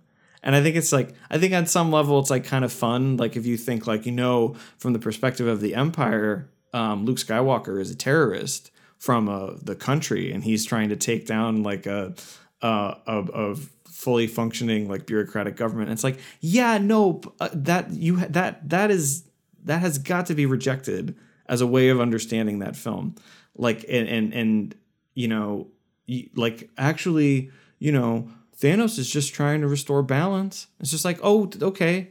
So then like any genocide is that then, is it? Like it's not that many steps from that sort of idea to that. And I think, anyway, how we got here is, I think Watchmen is one of these few popular things that is on the vanguard of actually like narrativizing and demonstrating the problem with that idea and that sort of belief system. So yes, outside of serial concerns or whatever, but I think that's like the really good theoretical work that show's doing, or did, if it's over. But yeah. So did you watch The Leftovers as well? Because that honestly is one of my absolute favorites of all time. Oh, it's unbelievable. So the first season is a little dour, right? And I love dour though. You like, okay, well, that's fine. I'm a dour guy. You're here for dour. No, we talked about this. Yeah, it's a little dour. I think some of it's a little bombastic in the theming at times. And I think, I mean, Dame Lindelof even said this too. And then I think like they got a season 2, and man, season 2 and 3 are such perfect examples of what happens when people working on a show are like, fuck it, let's do what we want. We're gonna have characters smoking weed on a trampoline with Wu-Tang playing. We're gonna do that. That's what's gonna happen. And I think that it that shows a really great example of like very few shows are willing to blow up their premise. And I think that show did it 2 times. By moving from the end of the first season to the second one to moving to Miracle, it changes the premise of the show. Because now we move from a place where everybody lost someone, we're now going to a place where nobody lost anybody, right? In the sudden departure, and which happened on my birthday, by the way. Nice. Also, the Battle of Hastings. So two important historical events. So that's the first premise, and then the second one about Kevin, right, being like this deathless god who is immune, and exploring that idea. And then what happens on I'm forgetting the character who's his wife. What is her name? Oh, Nora. Nora, thank you so much. And then Nora exploring the like actually kind of like the reversal of the entire situation, where there is a world where 99% of people went missing, and not 1% or whatever, or 3% or 97, whatever it is. And I think that man, like most television is in a careful dialectic of pushing characters as far as they can while still maintaining the premise of the show. Like there's no version of Breaking Bad where Walt's not in Albuquerque and selling meth, and doing like that. Right. It doesn't. That's not me slamming that show for being unimaginative or whatever, but like it hews, as much as it changes Walt from this like underdog, like beta cuck or whatever, like how he starts in the beginning, to the most like the worst villain in like any fiction. Like that's like, it's great how that happens. But that's sort of like a it maintains the same premise. It even in the first episode, which is this guy's brother-in-law is a DEA agent, and when is he going to find out? That premise was with the show up until 6 episodes from the end, you know, and or 8 episodes, whatever it was. And so I think that's part of what makes like The Leftovers like really distinct, is that like it blows up like relationships, character dynamics, places, and the whole premise to do something new. It's like a perfect example of the I think it's a perfect example of like the what Hegel talks about spirit, is that, you know, spirit only rises to its truth when it has been utterly ripped asunder. Like that's like what the Leftovers does, is it rips the premise of the show asunder like every season, and then they all got like progressively better, and that's a great ending, that show, you know. And the reason why it's great is because, you know what, it could be a lie, and if it's a lie, it's profoundly dissatisfying. You know, but then you get into this thing where it's like the important thing is that Kevin believes Nora, right? So you know what you're doing is you're subjecting yourself not to what do the writers want or what do I want. You're subjecting yourself to the diegetic rules of the thing. You're giving yourself over to the logic of the fiction, and I think that's the most important thing. Like look, if you and I are ever in the same movie theater together, you'll probably see me cry at a movie trailer. Because I weep at these things like all the time. But if you see me weeping at a movie and you lean over and you're like, yo, bro, those are actors. Like, that's fake. That didn't happen. It's not a documentary. It's not, They Will Not Grow Old, or, you know, whatever, that World War I film. You know, it's like, you're literally right, but you're wrong. You know what I mean? And maybe I'm having like an excessive emotional, but like being like, you have to throw yourself. This is what I said earlier about like, you have to throw yourself into the analytic situation up until the point that you're not in it anymore. You know, you have to submit to the I think to the logic of this thing until such time that you like emerge out of it, and that, you know, you don't have the answers. Nobody else has the answers. I'm going to enjoy that sort of. It's almost, I don't know. Maybe there's a kind of like a. Like enjoying that sort of like the chaos of that situation. Is that not giving ground to your desire in a sense? Or? No, it's not giving ground. Yeah. It's not giving ground. Right? No, that's exactly right. It's the total embrace of that, I think, of that position. Let the mystery be. Yeah, that's a very good now that I think about that. Yeah, it's pretty good. I mean, and then just again to be like a narrative formalist about it, like when they changed the theme song for every episode in the 3rd season, and the cutouts, the people are missing the gaps there. Exactly. Oh my god, it's so good. And then the Mark Lynn Baker thing's the best acting Mark Lynn Baker's ever done in his entire life. Yeah, and the Perfect Strangers thing. Oh, yeah, that's the best. That is the best. So, just on a. I don't know, this is trivia, but the 2nd season was largely filmed in Austin. And, that makes sense. And really in Lockhart, Texas is where the sort of the town square was. Have you been there? Yes, I've been there. It's about maybe a 45 minute drive from Austin, just a little town. They're known for their barbecue. They have 3 or 4 famous barbecues. Yeah, they have the traditional kind of town square there. It's like the little courthouse and everything. Oh man, very kind of elaborate. That's awesome. That's another good feeling to have, is to go into like, to also submit yourself to like an uncanny feeling, right? To like be in this place. So weird to be there. Yeah. And then I tried to track down the church when I was there, but I ran out of time. I couldn't find the exact location. I was just kind of driving around the town trying to find their church, but never did. But also, you might find this interesting. That's awesome. One of my very early episodes I did with Mark Bristol, he's a storyboard artist, and I mean he's worked on countless amazing films. I mean, like The Thin Red Line. Awesome. He worked on I mean, Dazed and Confused. Endless List. Also worked on The Leftovers. which I thought was really cool. I was like, oh my God, Awesome. he worked on so many of these great films. He worked on Memento. I mean, the guy is one of the go-to storyboard artists probably in the field. Oh, that's awesome. Did he give you any tidbits? Oh man, he has. I don't want to spoil it, but we start off the episode with a great story about Terrence Malick. That at the time I was just like, oh my, I couldn't believe the story. It's really funny. It's such a great story. It's a great anecdote. Oh man, all right, I'm gonna check that out. That's gonna be It's like a good two. He's a big Blade Runner fan, but yeah, I mean the stuff that he's worked on. I mean, look him up on IMDb. It's insane the credits that he has. And then that's a good pull. How'd you get him? So randomly, when I went to Texas. Well, I told you I went to Texas State, right? So Texas State. We covered as part of one of my grad classes the South by Southwest, the interactive festival. So kind of like the techie thing. Well, he was on a panel, and like one of our we were supposed to interview. We had like a WordPress blog set up to cover the festival, and kind of one of the assignments was find 2 people to interview. And throw it up on the blog or what have you. So I'm just kind of going through all the panels, and I see Mark Bristol's like, oh, storyboard artist. So I just emailed him and ended up interviewing him after his panel.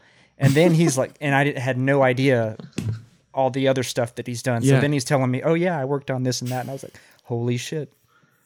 Oh my God, that's awesome. That's so good. You know what? Yeah, just send an email and sometime. This was so that was in like 2009, I think. And then, I mean, I started the podcast, I think in 2017, maybe. It's been like 2.5 years at this point. And so he just hopped up on, we're friends through LinkedIn, and he popped up on my feed, and I was like, oh shit, I should reach out to him. And this was like, I had maybe 4 or 5 episodes at that point. And so it was pretty big. Oh man, that's awesome. Yeah. That's super, dude. There's like a line for me, just to go back to this fiction thing. There's a line for me where like I would never, I don't know if you feel the same way. I would never want to be on the set of like my favorite show. Like I would never want to see it, because like I love so much that the fiction of it, that like to be there. But if I saw storyboards of like my, like that, I think it's still evocative, right? It doesn't literalize the thing. It's not like, you're on the set of Community and there's no ceiling. Like, because of course there's not, because there couldn't be, because you couldn't shoot it. And it's like, I don't want to see that. Right. I want to see the table. I want to see the study room. I want to believe it's at Greendale. I want to believe it's in a, it's in a school, like I, would have been to or taught at or something like that. Like that's anyway, because that like being, I think there's something interesting in teasing, like of there's a conflation between like being like invested in like the fiction of something fictional and like willingly being like a sheeple, like I think there's this, and I think that they're two different things about that like the capacity to get wrapped up in something is good. The cynical position of just like, oh, you thought that those characters were in love with each other. Well, I'm on the outside and I can tell you what all the problems are, because I've been on TV tropes and I know what the bad tropes are in this show and blah, blah, blah, blah, blah, blah, blah. And that is like, not, that is, yeah. Anyway, what were you going to say? Oh, I think it's funny that you mentioned that, because so I have a tiny bit of background in film production. I've done some shorts and things like that, edited my own stuff. So I do sometimes kind of catch myself, especially when there's like a reverse shot sequence. I'll be like, oh, I can tell the cuts, or like it's a stand-in, or you know what I mean? Little moments like that kind of can sometimes take me out of things, but when I'm looking at it through that lens. But well, it happens with me with narrative where like is that a throwaway line in the first 5 minutes? That's gonna come back later. Like it's just I don't know, right. like you what is it, like Chekhov's gun? Chekhov's gun. Yeah, Chekhov's gun is Yeah, it's interesting. I talk about that a lot actually in my classes, and as a narrative principle, it's pretty fascinating. I mean, obviously it comes from the stage, and the idea is everybody knows this as Chekhov's gun, as like if there's a gun in the first scene, it needs to be fired by the final scene, or like I think it's the Act 1, it needs to be fired by the end of Act 3 or something like that. But what it actually is it's a principle of like efficient storytelling. And like, do not put something that seems like full of meaning into your scene unless you intend to use it. It's almost like that trope, like don't point that gun at me unless you intend to fire it, right? It's like it's the same. Don't put that gun in the show unless you intend to use it. And there's a lot with that idea, which is like do not, like it's kind of against like bloated storytelling, but it's also like. I think how can you make a lot of a little? And I think that Breaking Bad, super good example, the ricin, which is not used, but like continually like brought up and not used, like for like 3 seasons until it is used, right? And it's like, so how do you? It's an idea that works so much better for film and stage plays than it does for television, because what television has to do, or something serial, is that it has to be constantly expanding its world. It has to constantly be showing you like, oh, you thought this was all the show was? Well, the show can actually be this. And that's another part of the trouble with endings, is that when the Red Wedding happens in Game of Thrones, you're like, oh my God, anything could happen on this show. And then by the end of the show, you're like, actually, no, like these 5 things could happen. That's it. It was just like these 5 things. That was all this was going toward. And it sort of feels like a betrayal, but again, that's like, to me, that's symbolic castration. But it feels like I trusted you. You said you could give me anything, and then it was like a narrowing down of expectations, or as you got, because things it has to end, and you just have to you gotta pick a path. And so that's where like I think Chekhov's gun in the context of television is really, really interesting to look at, because if everything you brought in to a show did have payoff, I kind of think that's boring and that's predictable. So you have to have red herrings. You have to have MacGuffins. You have to, it's kind of like a shell game between like what's the Chekhov's gun here, and that's like, so the best of shows manage that, and I think like. Sometimes shows get into, it's like, oh, well, we brought in so much, we have to pay off so much. And it's like, no, you don't. You have to tell a story that I don't want to be provocative and say that you have to tell a story that disappoints. I don't think that that's true. But in a way, you have to tell a story that doesn't pay off everything you brought into it. And so it's sort of like it's like with TV, with Chekhov's gun, it's like with a little bit of an asterisk. Like, yes, think about it. Think about, be thoughtful about the things that you bring into your world. Do not bring in too many things more than you can use them, but you do have to bring in a lot of things. And if everything you brought in meant everything, then like you risk the show just being like it's kind of hysterical in the strictly psychoanalytic sense, where just like everything is the most important thing that has ever happened, and every element is the most important element that has ever elemented, and that's not really good either. That's like and not to, this is not to bag on like fan fiction, but sometimes fan fiction ends up being like that, where just like everything means something. It like picks up like, oh, this was a dangling thread left in this thing, so I'm going to make it mean everything, and it's like that's anyway. That's, I mean, people write about this in like in fan fiction studies, which is a bit of an like an outgrowth of reception studies. It's like a kind of a growing field in academia. So, but yeah, that's a certainly something that you have to, with a show, a TV series and something serial, you have to navigate. Like, when is a cigar just a cigar, and when is it everything? I guess, yeah. That kind of makes me think immediately to the Watchmen finale and the egg in particular. Yeah. Absolutely. Yeah, it's great. I mean, I think that's such a great Chekhov's egg. Chekhov's egg. Well, I mean, that's the whole thing is that, they, it's a great point you bring up because there are just so many eggs on that show. All right. And it's just, so the question is,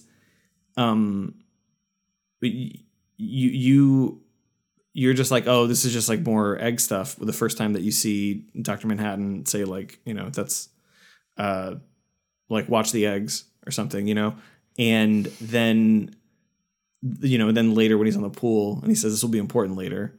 And it's just, it has to all be kind of like mesmerizing and baffling and not everything can pay off for that one thing to pay off. And that's the, that's the like complicated, almost like the complicated, it's a dialectical kind of like narrative math that you have to do as a producer of a serial show, and like when are we going to get these quilting points, and and what are they? So, and that's it's a much trickier game than the YouTube screamers would make it out to be, but that's it. That's that's where we are with that. I think that it kind of feels like a pretty good stopping point just in terms of length. We're a little under 2 hours, and I'll let you get back on with your afternoon. But any other kind of maybe? No, I don't have another life.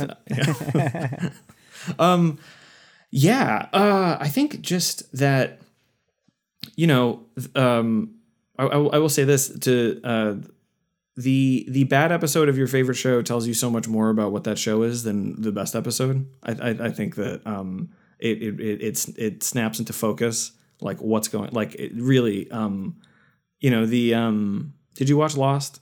I did not watch Lost. You never did? I never it's watched super Lost. You gotta watch it. It's really great. I mean, if you liked Watchmen and Leftovers, do the Damon Lindelof triple. The trilogy. Yeah, exactly. There's this episode called Expose, which is I think the most critically reviled, or the Stranger in a Strange Land. Either way, both of them are from season 3, and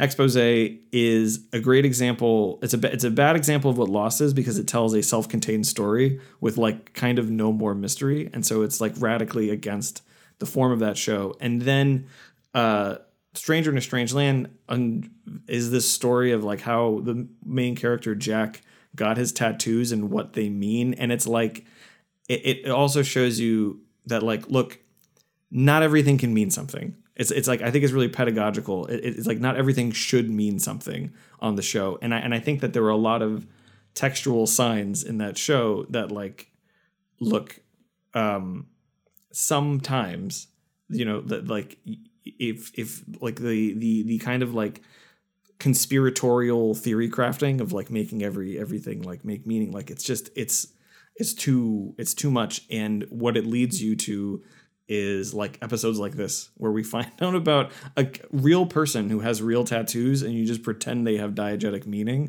and it's like it's not super good. It's a bad episode of that show, but it is like, it teaches you about when that show pays off and when that show sings, that it is working with like a slimmer economy of like objects, mystery, and meaning and revelation.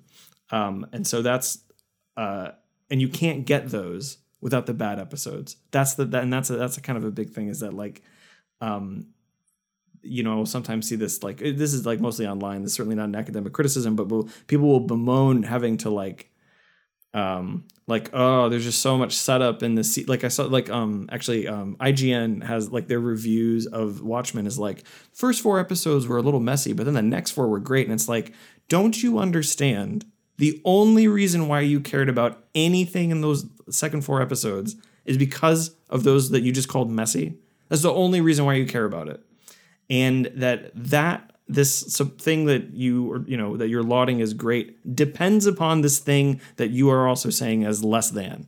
And so like that like, again, like sort of like inverting that kind of like expectation of evaluation, I think is super important. And I think that an embrace of the gap of there not being a big other to bring together and justify all meaning in something serial, I think is pretty important. And I think that just in general that one of the things that I think I said this to you pre-show that I just want to kind of nail down now is that like, you know, psychoanalysis in media studies right now is like something that I would say is kind of like is out of fashion.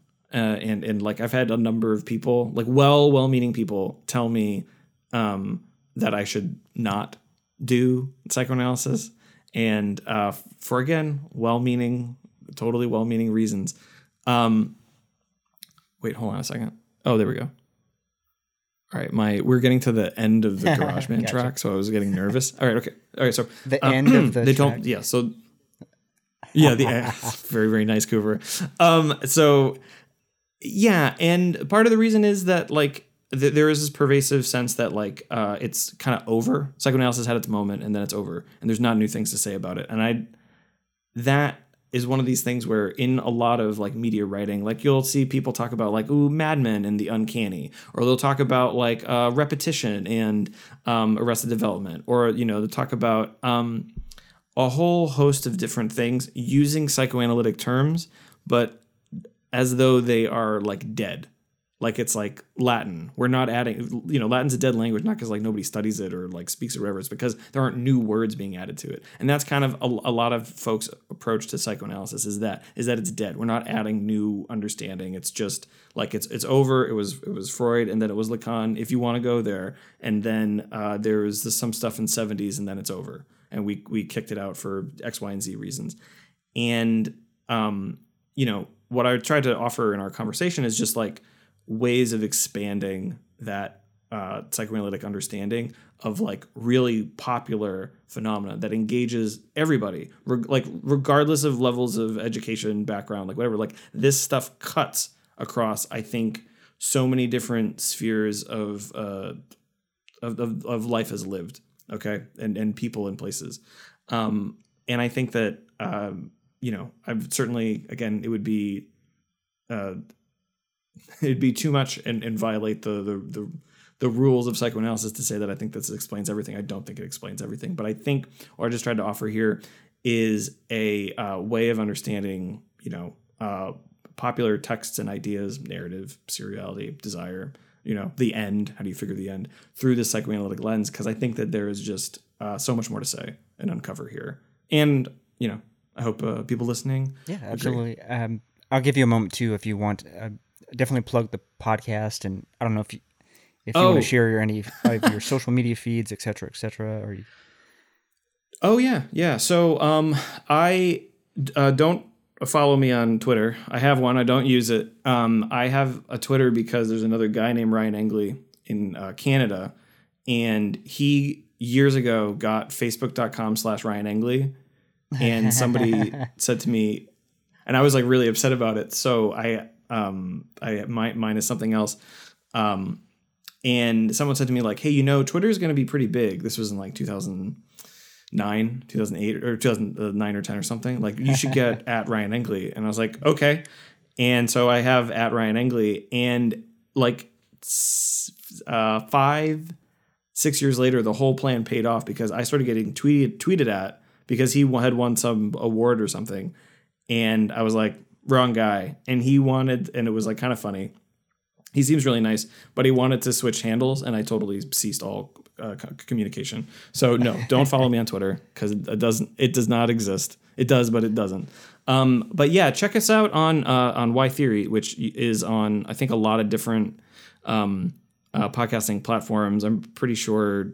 It's on the Apple Podcast app and SoundCloud. Yeah, definitely on iTunes. And I think I've seen that people listen on like Stitcher and like all kinds of other stuff. So it's definitely on there. It's not on Spotify. I got to talk to Todd about that if we want to do that or not. But yeah, that's the best thing. I am also amenable to like, especially people who are like, I was just very recently a graduate student. So if anybody is in an academic and they want to talk about, grad school stuff, academia, these kinds of things. My email at Pomona, this is ryan.engley@pomona.edu. I'm totally there for emails. I will tell you, this is a terrible time of the semester for me to respond.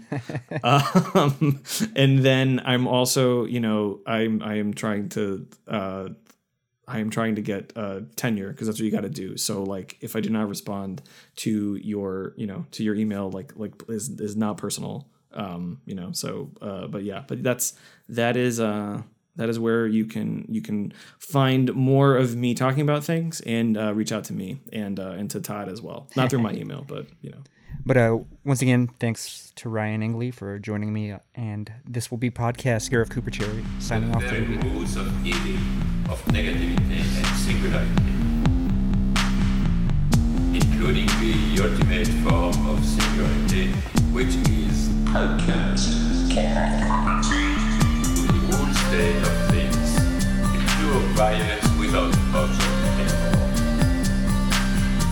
This is the typical violence of information.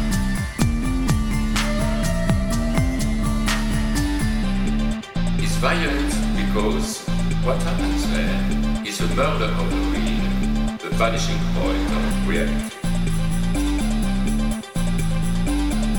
Let's not have a misunderstanding here.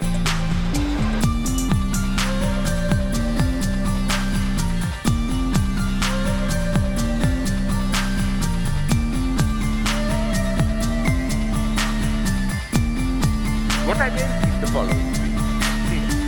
With nothing left but recycled, whitewashed, lobotomized people, as in Clockwork Orange.